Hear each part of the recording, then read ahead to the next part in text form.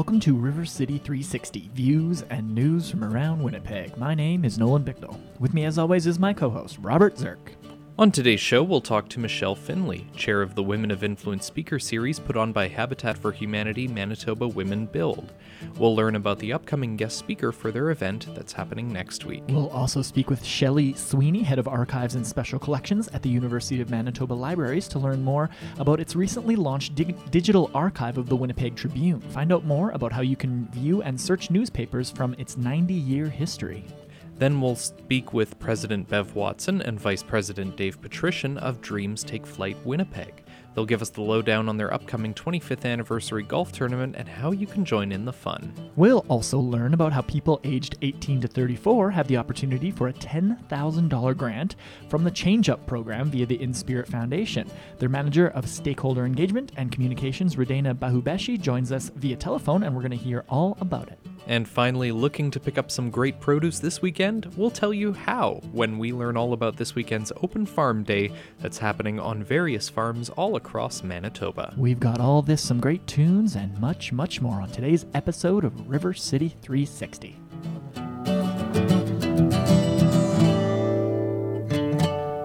Hello and welcome to River City 360. Thank you for tuning in on 93.7 CJNU. Robert, how are you doing this fine day? I'm doing well, Nolan. How are you doing? I'm doing well as well. Well, quite well as well. How well are you doing?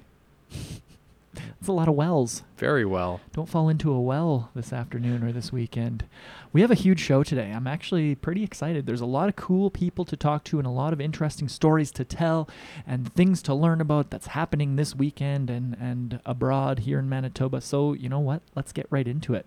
Our first show is going to be, our first interview is going to be with Michelle Finley. She's the chair of the Women of Influence speaker series. That's put on by Habitat for Humanity Manitoba, their Women Build section. So we're going to learn all about that. But before we get to that, why not a little Doris Day with Dream, a Little Dream of Me, right here on River City 360. Stars shining bright above you. Night breezes seem to whisper, I love you. Birds singing in the sycamore trees. Dream a little dream of me. Say nighty-night and kiss me. Just hold me tight and tell me you'll miss me while I'm alone and blue as can be. Dream a little dream of me. Stars fading, but I linger on, dear, still craving your kiss. I'm longing to linger till dawn, dear, just saying this. Sweet dreams till sunbeams find you. Sweet dreams that leave all worries behind you. But in your dreams, whatever they be, dream a little dream of me.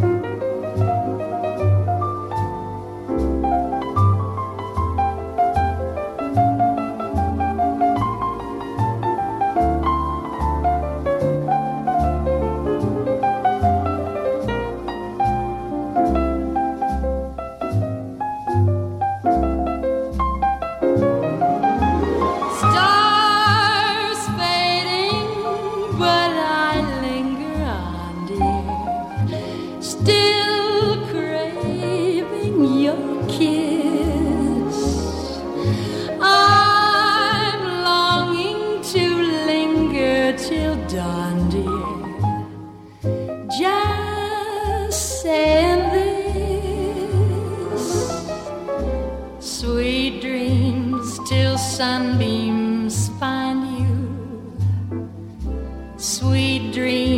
that leave all worries behind you. But in your dreams, whatever they be, dream a little dream of me. Dream a little dream of me. Dream a little dream of me.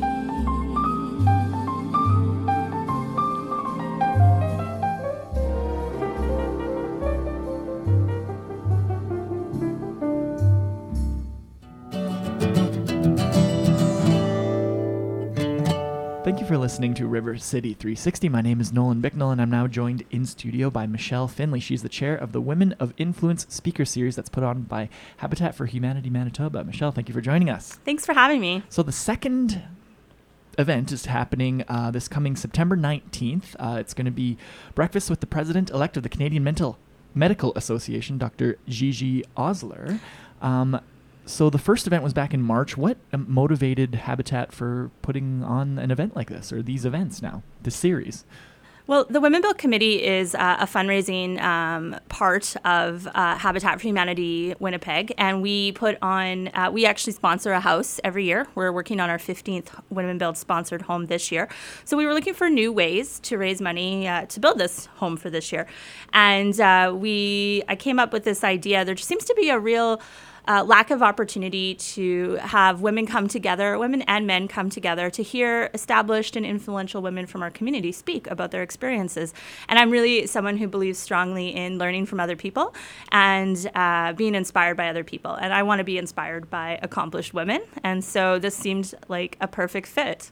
For sure. So there's a surgeon doctor that's speaking on the September 19th for the second series. Who was the first series, and what was the response from people? The first series we launched on International Women's Day, which was March 8th of this year, and we had the wonderful Mariette Moller. She is the president and CEO of the World Trade Center located here in Winnipeg, and she put on a fantastic session. She was engaging and enthusiastic and talked to us about, she's actually a Taekwondo black belt, so she tied that into her presentation and just taught us all about, kind of when things don't always move forward for you, how you can conquer that and, rise above it. And it was really inspiring. We had about 160 people there, men and women from all walks of life. And the money raised, of course, goes to build our 15th Women Build home, which is being built right now, actually, on Alfred Street. And so we had such good response, we decided to move forward and book our second one. And we have Dr. Gigi Osler. She's actually president now of the Canadian Medical Association. When we booked her, she was president-elect. I got it for you. Yeah, she's since become president. Very cool. She's the first woman from Manitoba to hold that position. Wow. And she's extremely engaging. And I'm really looking forward to having her talk to us about her experiences. She's a big proponent of more diversity in the healthcare system and what that can mean, the benefits that would mean for everyone. For sure. So for people who listened to the first speaker series, what was their response when people kind of came up to you afterwards and responded to how the first speaker spoke? Yeah, well, it was really fitting to have it on International Women's Day, right? It's a great day to highlight the achievements of women and the places we need to still go in bringing equality for women in many walks of life. So the response, the comments afterward, this was fantastic. I definitely want to attend again. They really liked the breakfast time slot because you can go and hear this really engaging speaker before you set off for your day. Get nice and inspired for work. Exactly, and it's kind of an underutilized fundraising time slot. And the folks at the Royal Bank Convention Center, the RBC Convention Center, are just great. They put on a great breakfast. So it just seemed everything fit together. And so we definitely want to keep building on this initiative. And we're sure that Dr. Osler is going to be a great second speaker. So talking about building on the initiative, let's talk about Women Build. Like, well, how did this come to be? You said 15 homes for people that are in need of affordable housing. What makes Women Build special? Well, Women Build it's not, Habitat in itself is special. It's a unique model. I mean, the homeowners are purchasing their home. They put their own sweat equity into it. And they're, like I said, they're purchasing the home at fair market value with no interest, no down payment. So Habitat firmly believes that home ownership is a hand up and out of kind of the cycle of housing poverty. Women Build is special in that it gives not only the homeowners an opportunity to be empowered through homeownership, but it gives women an opportunity to work on a build site. Now, women in construction, we know that we need more women in trades, but going onto a build site or learning construction skills, it can be intimidating. For sure. So Women Build gives women, and men too, the opportunity to learn leadership skills and to learn construction skills in a very inclusive environment. And our house leaders, the folks that lead the construction, are women. They've been with Women Build for a long time, so they're very talented builders in their own right. And then we have Habitat support for when we need it. And it's become a real unique way for women to get out and swing a hammer. And it's there's no pressure. You can take on the tasks you want, or if you want to, work on site safety, you can do that. It's just a really interesting environment, and we find that women come back year after year. And we don't have any shortage. We always need volunteers, but the build is really the fun part of it. For sure, absolutely. So for this series, why is it important to give women a platform to be able to express themselves and to be able to tell their stories and inspire others? Well, I approach a lot of the way I think about this fundraiser, maybe from a feminist aspect. I think that, you can turn on the TV any day of the week, or you can open up any magazine and you can see men who have risen to the top of their professions are given these opportunities to speak. And I think when young women and girls are, looking through media and reading, they don't see a reflection of themselves. And even more so, minorities, women of color, Indigenous women, those folks also don't have the same opportunities as men would to present their accomplishments. So I think that making opportunities like this fundraiser, and it's a win-win situation. It's a great fundraiser for Habitat, and it's a great way to highlight these accomplished women. I think we just need to do more of these, and women need to support them. And we need to bring our daughters and our nieces and women that were young girls that we're caring for, we need to bring them along too. For sure. Yeah, I think when young people especially see themselves represented in successful people, that will inspire them to believe that they can go down whatever path they happen to choose, whether it be building a house or becoming a doctor or whatever it may be. Absolutely, and I think Dr. Osler will touch on that. She talks a lot about how there weren't girls that looked like her going into medicine, and there weren't women. In fact, she talks. She's spoken recently in the news about how when she wanted to go into surgery, people were trying to persuade her not to go into surgery. It wasn't a track for women in medicine, and she bucked all those trends, and now she's a leading, surgeon and a teacher, a professor. Very cool. Well, if someone is listening to this and thinks that might be someone interesting to listen to, where can they find more information or buy tickets and all that good stuff? Yeah, we still have lots of tickets left, and tickets are available online at habitat.mb.ca, or you can give Habitat a call at 233-5160, and the tickets are $60, and you're welcome. We also have corporate tables still available, and we would just love to have everyone come out. It's a great mix of people, and it's a perfect way to start your day. Very cool. So the Women of Influence Speaker Series, it's happening coming up Wednesday, September 19th at 7:15 a.m. Tickets are $60 each. You can go to habitat.mb.ca. Michelle Finley, chair of the Women of Influence Speaker Series, thank you so much for talking to us today and telling us all about it. Thanks so much for having me. Thanks, Nolan, and thanks again to Michelle Finley for speaking with us today. And if you'd like to check out the Women of Influence Speaker Series or learn more about Habitat for Humanity Manitoba, you can visit the website at habitat.mb.ca. Coming up next, we'll have my conversation with Shelley Sweeney. She is the head of archives and special collections at the University of Manitoba Libraries, and we talked about their recent edition of 90 Years of Archives from the Winnipeg Tribune, which published from 1890 to 1980, and now it's digitally available. So stay tuned for that. We're going to speak about how you can actually access those archives for yourself and search them and view some of those papers. But before we get to that, though, here is Bert Camfort with Newspaper right here on River City 360.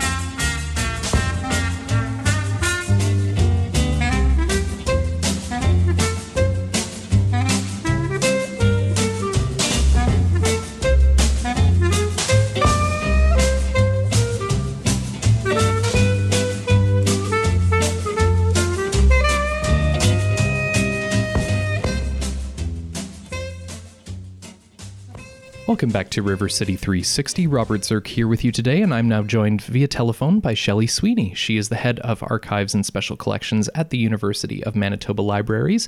Shelley, tell us a little bit about the U of M Archives and Special Collections and what you do there. The archives itself was started in 1978, and I came along in 1998.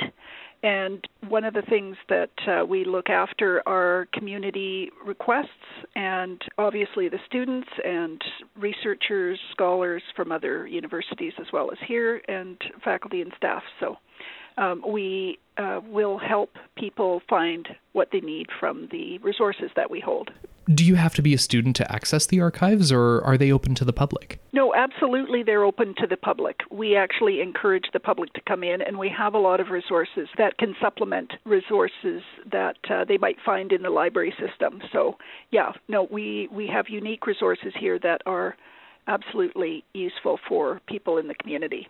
And I want to talk about one of the newest additions to the U of M archives. And yesterday there was a very special event that celebrated this launch, and that being the newly digitized archive for the Winnipeg Tribune.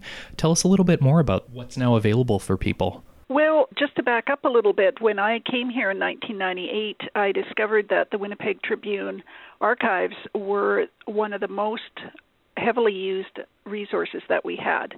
And the only way we could get access to the newspaper itself was either scrolling through miles and miles of microfilm, or we were using indexes that would try and guide you to clipping files.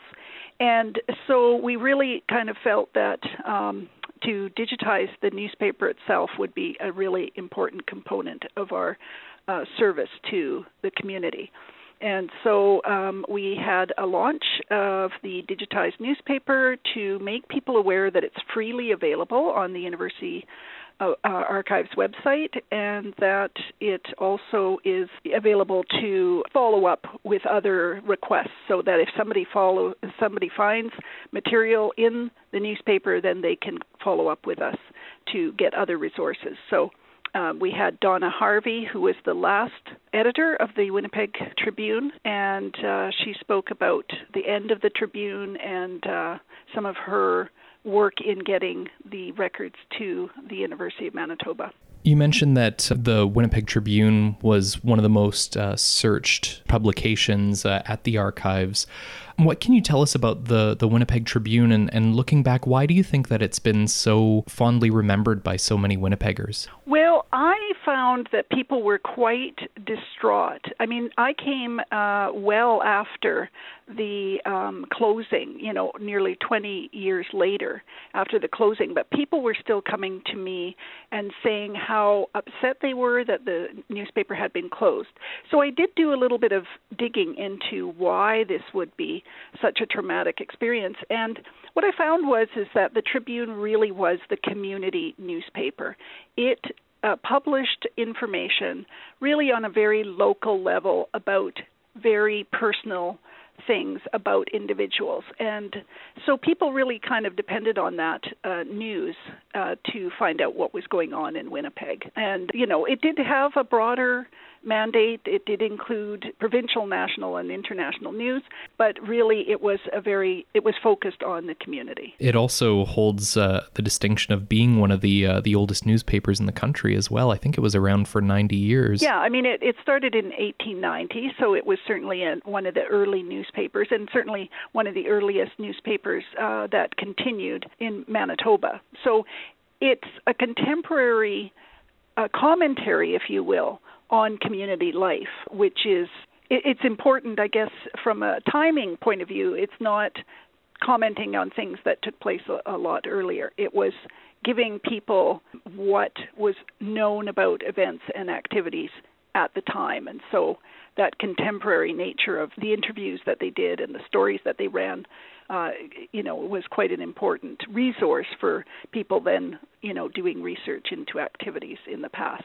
Tell me a little bit about the process of digitizing all of these papers. How long did it take, and what goes into that process to make it available to people? Well, here's the thing. As far as I'm aware, there is no complete set, not even close to complete set of actual physical newspapers left anymore. But we did have microfilms of the Evening Tribune, at least. So those microfilms then were sent off to a company in Calgary. It took over 4 years. Previous to 4 years ago, we had done just 2 very short runs of World War I and World War II, because we sort of saw that as kind of our most critical time period. And then it took 4 years to do the rest of the newspaper from 1890 to 1980 when it closed. And basically what the company in Calgary was doing was taking the microfilms and then digitizing every image on the microfilms and converting that into a digital form. Then, of course, you have to index all of that. You have to make it. You have to use optical character recognition to make the text readable, and then index all of the readable text. So it's actually quite a complicated process, but it does allow you to search within the text that's on each page and search across issues, so that you can put in one term and search throughout all of the issues. Say if you wanted to follow a particular theme, or you could narrow it down to a single issue and search on that particular issue. And that's one of the cool things that was mentioned yesterday at the demonstration, was that people can actually search the archives to find things specifically of interest to them, like relating to a topic, as you mentioned, or even relating to maybe their neighborhood or their street. Yeah, or their houses. Sometimes there were stories about people's houses, or people, maybe they attended a musical event, in 1962. That would be recorded. Maybe it was some accomplishment for it. I mean, over the years, the stories that people have brought us about why they were searching for the newspaper were often quite touching. One woman was searching for images of her grandson who had committed suicide. Another one, they had a newspaper clipping that had disintegrated on them about their aunts. And so they were very keen to find that newspaper clipping again. So it's all about relationships and narrative and personal connections, I guess, is what I would say. And so if our listeners would like to learn more about this new archive, or if they'd like to access the archives for themselves and check out some of the past stories of the Winnipeg Tribune, where can they go to find out more? Well, they can go to the University of Manitoba Archives and Special Collections website, and we actually have a link on our page that's specifically dedicated to the Winnipeg Tribune. And so they can go to that, click on that link, and that will take them to the many resources we have relating to the Tribune, including our photo collection, our clipping collection, and the digitized newspapers. That's great. Well, Shelley, thank you so much for speaking with me today about the new Winnipeg Tribune collection through the U of M archives. Thanks. I'm very happy to let people know about it. Thank you, Robert. Coming up next, our very own Sonny Promolo is going to be bringing us his interview with President Bev Watson and Vice President Dave Patrician of Dreams Take Flight Winnipeg. So if you enjoy golf, they've actually got a fundraiser coming up, and we're going to learn about that, as well as how their organization is making dreams come true. But before we get to that, how about When You Wish Upon a Star by Glenn Miller, right here on River City 360.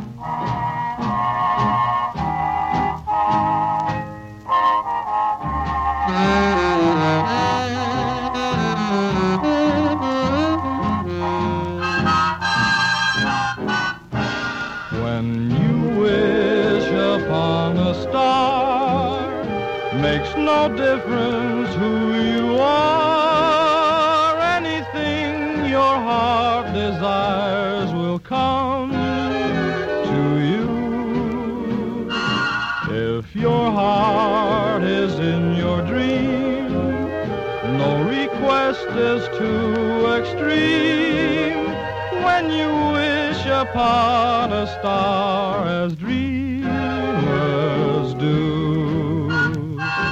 Fate is kind. She lives to those who love the sweet fulfillment of their secret longing. Like a bolt out of the blue, fate steps in and sees you through. When you wish upon a star, your dreams come true.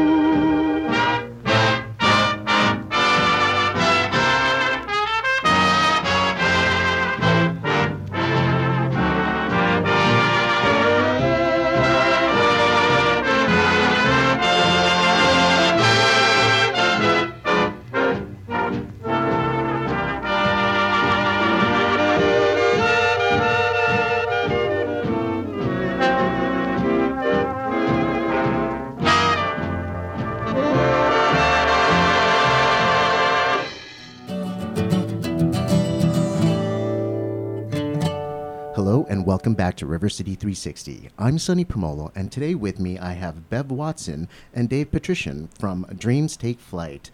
Welcome to the show. Thank you. Thanks. Could you tell us about Dreams Take Flight and how it got started? Sure. In 1989, a group of Air Canada employees decided to do something for some children. So first of all, they were going to take them to Toronto Wonderland, and then they thought, well, we work for an airline. Let's see if they'll give us a plane. And they approached Air Canada, and they gave a plane for the first flight down to Disney World. Since that time, there's 8 chapters across Canada that now do it. Vancouver, Calgary, Edmonton, Winnipeg, Ottawa, Toronto, Montreal, and Halifax. And either go to Disneyland or Disney World. That's excellent. Can you tell me how you both got involved with Dreams Take Flight? I became involved when they sent something out at work saying, would you be interested in helping out? And I did, and I've been there ever since, and it's been 25 years now. Wow. And yourself, Dave? Well, I was a sponsor. I was working for a company, and I was approached saying, can you donate product for the flight? So I did that for several years, and then one year I was invited on as hey, you've been a great sponsor. We want you to come on the flight and see what we do. Well, I guess I kind of impressed them on the flight because I'm kind of a big kid at heart. And I had more fun than probably everybody else at Disney that day. And they said, we kind of want this guy on the flight. So I became a group leader, and I've been doing this as a group leader now for like 6 years. That's really amazing. How many children do you take per year? From Winnipeg, we take about 135 to 140 children a year. It's 29 years this year, and we've taken approximately 40,000 children from across Canada. All the money raised pays for the children to have all their expenses paid during these trips, correct? Correct, yes. Entry into the park, food. We get them to a gift to take home with them. Everything is completely donated or paid for. Can you just kind of share some of the stories that you've had with some of the children? Like, what are some of their experiences? I remember going to Disneyland for the very first time as a child, and you know what? There's nothing that can really describe it. It was just amazing. And as a child, you just feel like full. So what kind of stories do you have to share about that? Oh, there's so many stories you could tell. The kids are just overwhelmed because first of all, they've never seen a palm tree in their life. And then just the smiles that come on their faces when they get off that plane or go into Disney World are just amazing. We've had kids that have just blossomed overnight. And, Wow. and they meld so fast together. They become so fast friends with the kids in their group. It's just amazing. That's excellent. This is an opportunity when Bev started this so many years ago, that the whole idea is the child will probably never get to Disney any other way. So that's why we put this into their lives. And it starts with the selection process and then the meet and greet, which is a huge party that we have before us to kind of get to know the children. At that time, we're passing out Disney maps at the time, too. So the excitement starts to build. And then once they get those maps in their hand, as a group leader, I assign them homework. I said, it's really not about me. I know where I want to go, and I know how to get there the fastest, but I want you guys to pick out those rides. And I'd say 90% of the kids, when they get back that morning of the flight, they've got their little route mapped out. I'll help them, and I'll know the tricks to get there faster and to get to some of the rides. But and even the shy ones, the ones that that don't say a word to you beforehand or barely, and look almost afraid on the plane. And maybe they've never been separated from their parents before. Once they get off that plane and almost get down the stairs on the tarmac in Orlando, you could just see them starting to change. And even kids that are a little bit afraid of rides, or maybe have never been on a ride like Splash Mountain or Space Mountain or Big Thunder Mountain, they might sit out that first time. But when the three or four of the other kids from their group come off like they've all won an Olympic gold medal because they're cheering and they're vibrating so much, the next ride, the kid that was shy and bashful, he goes on that ride. Awesome. Yeah, we've had some just wonderful stories. We had one child with cerebral palsy, and he lived outside of Winnipeg in a small town, and he came on the flight with his mother because of his disabilities, and he was in a group with some other children that had the same disability. And the mother said, you know, Bev, I can't thank you enough. My child became a person that day. Wow. She said, he's the only person in our town that has that. He saw that other kids have it. She said he became a leader. He told kids where to go. What, you know, let's do this, let's do that. She said, I just can't thank you enough. That's wow. And that's what it's about. We spoke about some of the disabilities of the children here. So if people aren't aware, what are some of the criteria for children to be involved in this program? They have to be between ages of 6 and 12, be medically fit for a 24-hour day, because that's basically what it is. They're either physically or mentally or socially challenged, and they've never been to a Disney park, you know, or would never have the experience if it wasn't for our program. So let's talk a little bit about this golf tournament that you're holding on Monday. Can you share a little bit about that? Well, this is our 25th anniversary. We do this. So we thought, what a better way to celebrate our 25th anniversary than have a golf tournament, because a lot of people are always looking of ways to help out Dreams Take Flight. And, you know, we sell raffle tickets. We have sponsorships. We have a gala every year and things like that. But, you know, this was just another way to help us raise money for this. Like Bev was saying, like, we get the plane from Air Canada, but everything that goes inside the plane pretty much has to be supplied by us, from fuel. And yes. We give kids shoes and shirts, and we've got some great sponsors. So we really need to raise a lot of money. And golf tournaments are a lot of fun. So this goes on September 17th, is on Monday, at the Southwood Golf Club. And it is going to be a tremendous day, starting at 11 o'clock with registration and a lunch. And then we're going to have a lot of things to do on the course.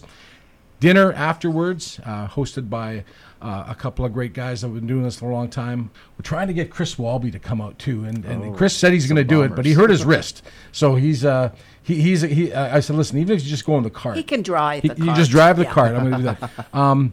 And some lucky golfer in attendance that day will win a trip for two anywhere in North America Air Canada flies. Oh, wow. And sun destinations. It's a tremendous thing. And there's going to be the usual golf tournament swag bag, as we say, prizes afterwards. And it's going to be just one of the best days that probably ever be. It'll be equivalent of a kid going to Disney if you come and join us on the golf course.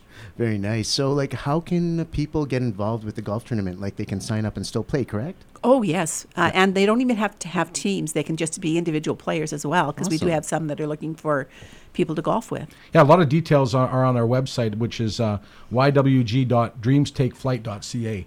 And there's registration and information and all that on the great tournament. Awesome. So I really hope that we get to see a bunch of people that are listeners here.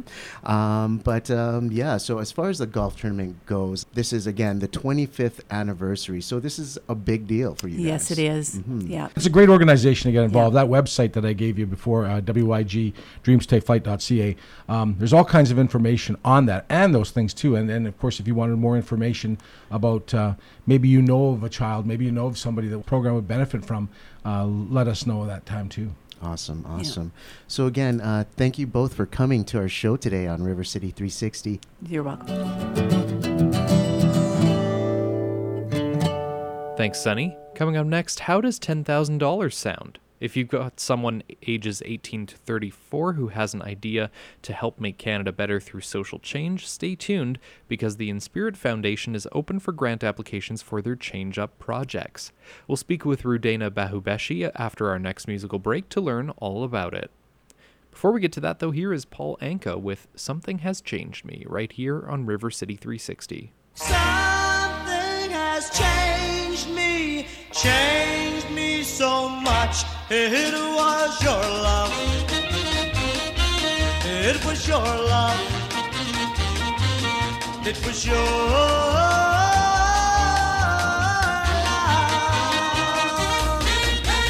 Something has changed this little heart of mine. It was your love. It was your love. It was your love.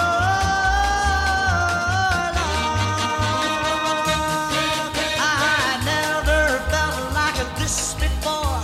Of this I'm very sure. Help me, baby, won't you help me, please?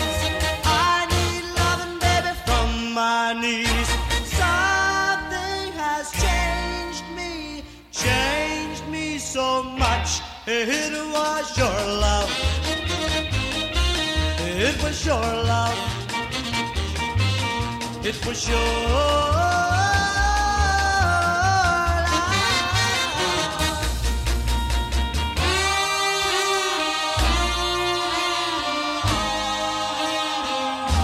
It was your love. It was your love. It was your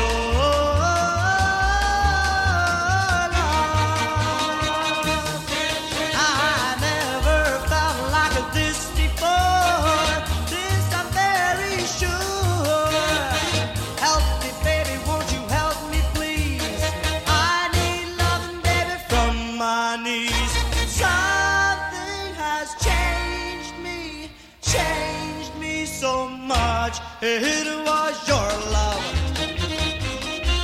It was your love. It was your love.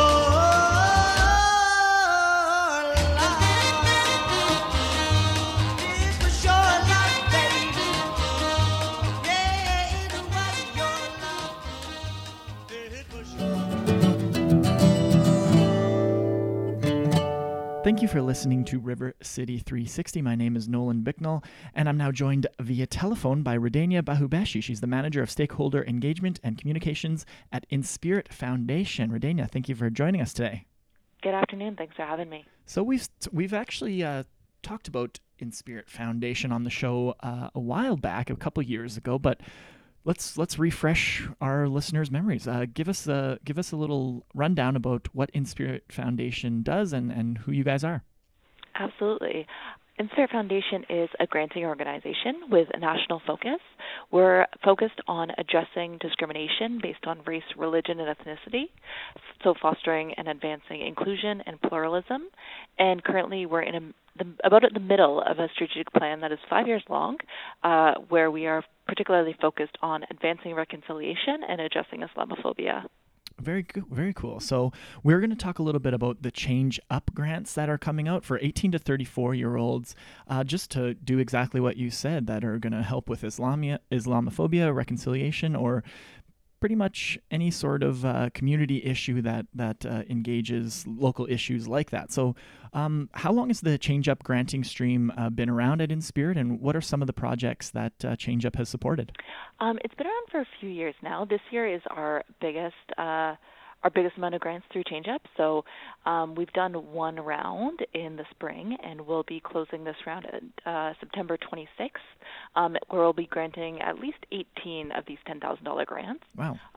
So a couple of the examples from the last round that were Manitoba and more specifically Winnipeg-based are the Red Rising Freedom School. Mm-hmm. So that was a school focused on engaging youth in resistance to colonial violence, supporting culture and language revitalization, and looking at things like land and water defense.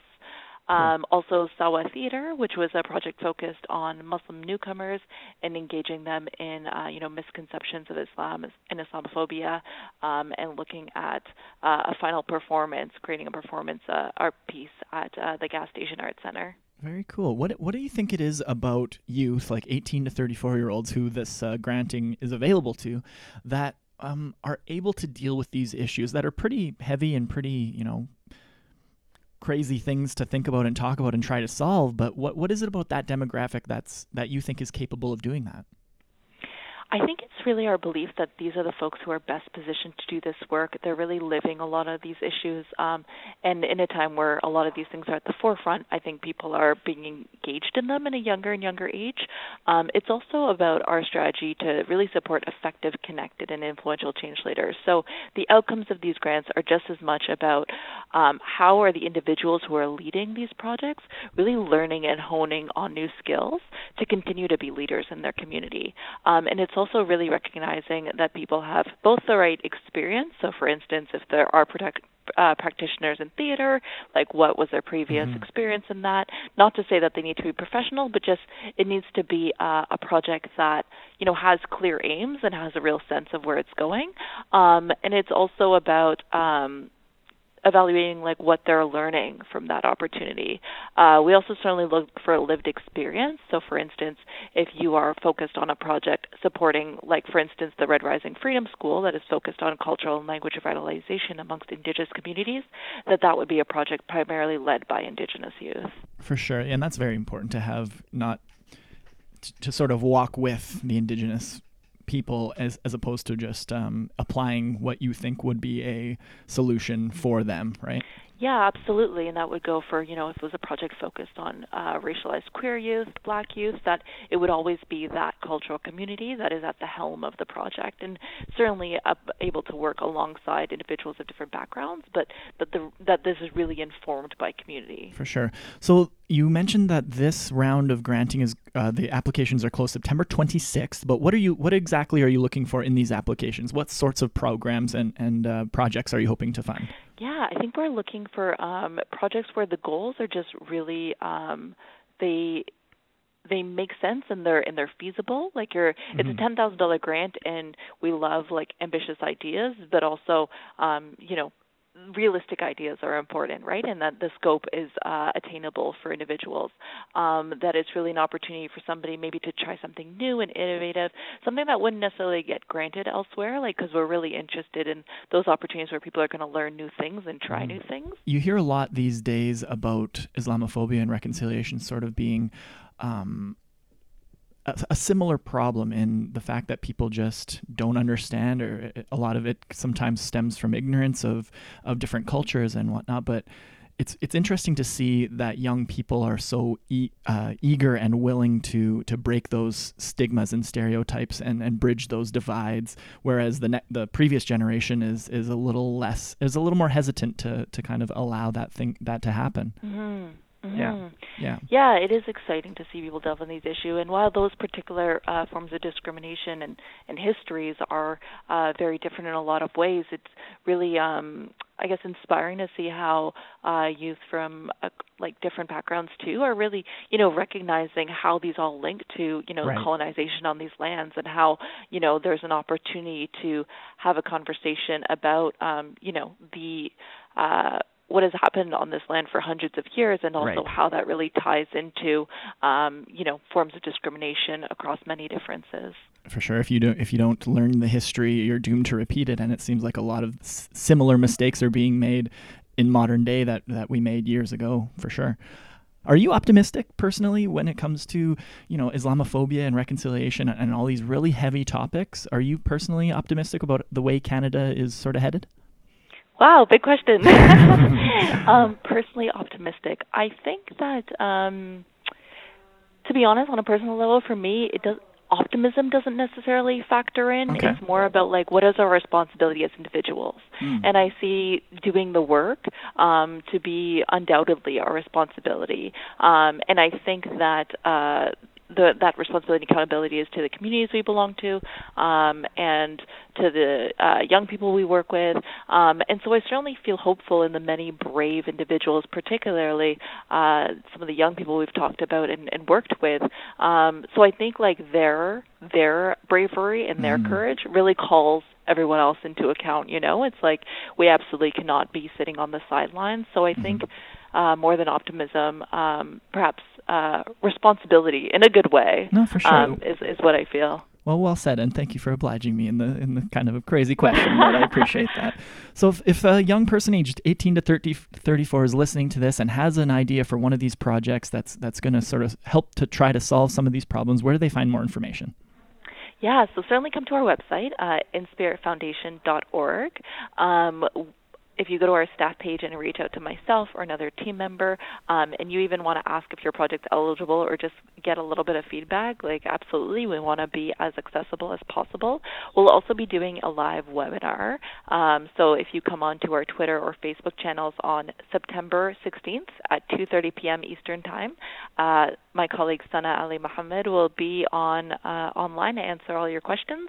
And you can certainly tweet at us at InspiritFDN or find us on Facebook and just write in your questions, and we'll be prepared to answer them in advance. Fantastic. Well, thank you for talking to us today. Again, that's inspiritfoundation.org, all one word.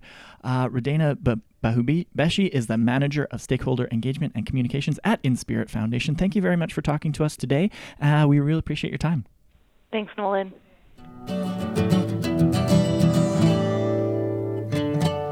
Thanks, Nolan. Coming up next, Sunny Primolo is back for another conversation with Wendy Bulla about this weekend's Open Farm Day. We'll learn what to expect and how you can take part. Before we get to that, though, here is Murray McLaughlin with The Farmer's Song, right here on River City 360. Dusty old farmer, out working your field, hanging down over your tractor wheel. The sun beating down turned the red paint to orange and rusty old patches of steel. There's no farmer songs on that car radio, just cowboys, truck drivers, and pain. Well, this is my way to say thanks for the meal, and I hope there's no shortage of rain. Straw hat and old dirty hankies, mopping a face like a shoe. Thanks for the meal, here's a song that is real, from a kid from the city to you. Straw hat and old dirty hankies, mopping a face like a shoe. Thanks for the meal, here's a song that is real, from a kid from the city to you. The combines gang up and take most of the bread. Things just ain't like they used to be. Though your kids are out after the American dream, and they're working in big factories. If I come by when you're out in the sun, can I wave at you just like a friend? These days when everyone's taking so much, there's somebody giving back in. Straw hat and old dirty hankies, mopping a face like a shoe. Thanks for the meal, here's a song that is real, from a kid from the city to you. Straw hat and old dirty hankies, mopping a face like a shoe. Thanks for the meal, here's a song that is real, from a kid from the city to you.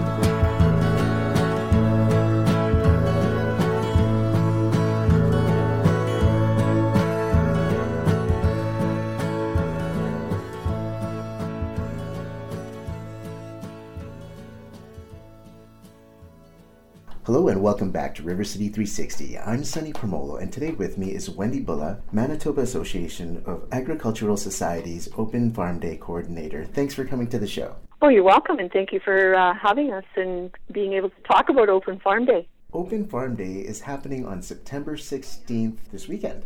Can you tell us, what is Open Farm Day? Open Farm Day is an opportunity when different farms, agricultural organizations, ag museums, a lot of people involved in the agricultural industry, open up their farms or their host sites, as we call them, because not all host sites are farms, and people can go and tour and talk to farmers or talk to people in the industry and learn more.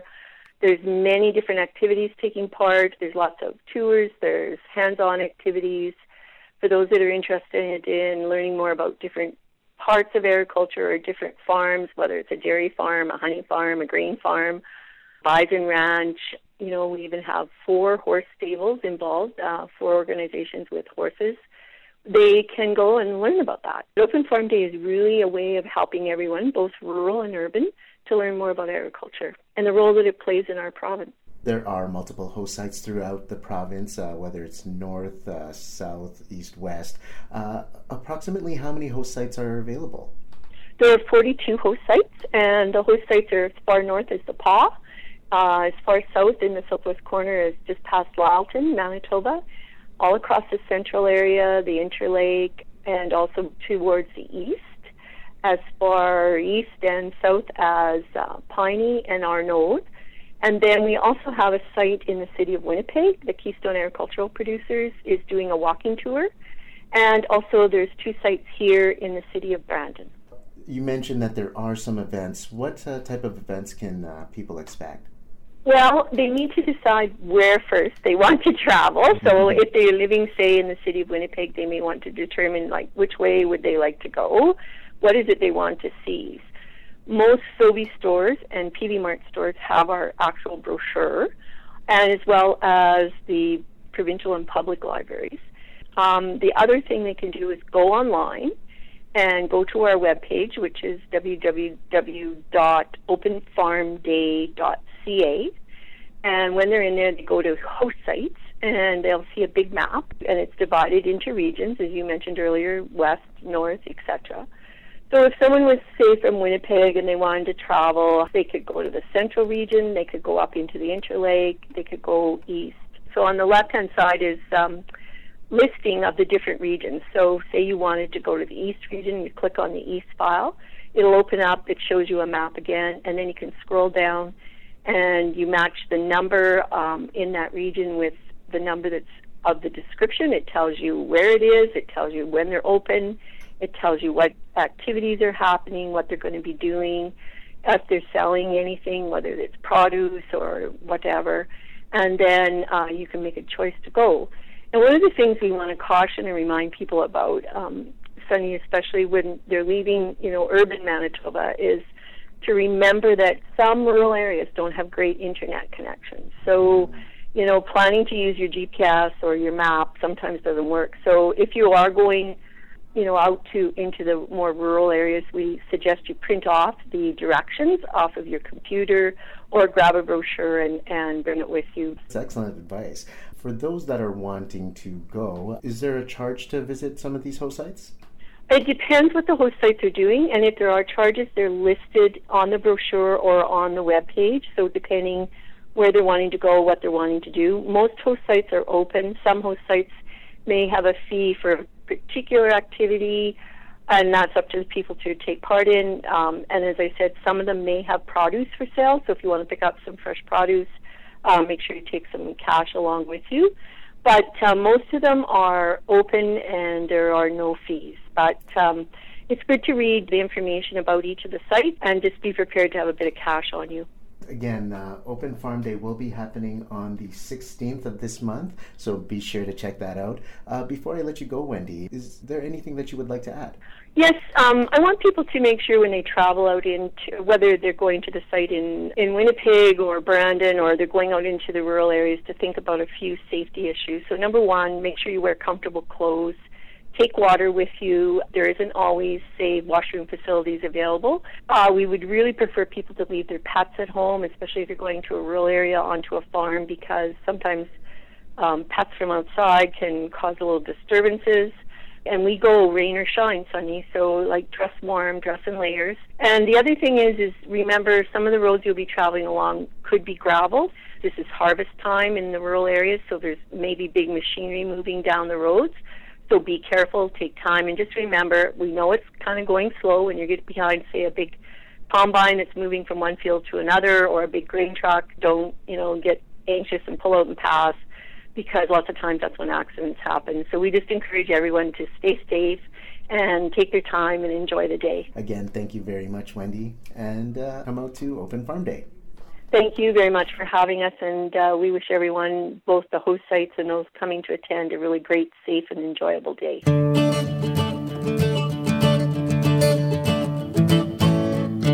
That's a wrap on this week's episode of River City 360. Thank you so much for tuning in today, and a huge thank you to all of our guests for talking to us as well.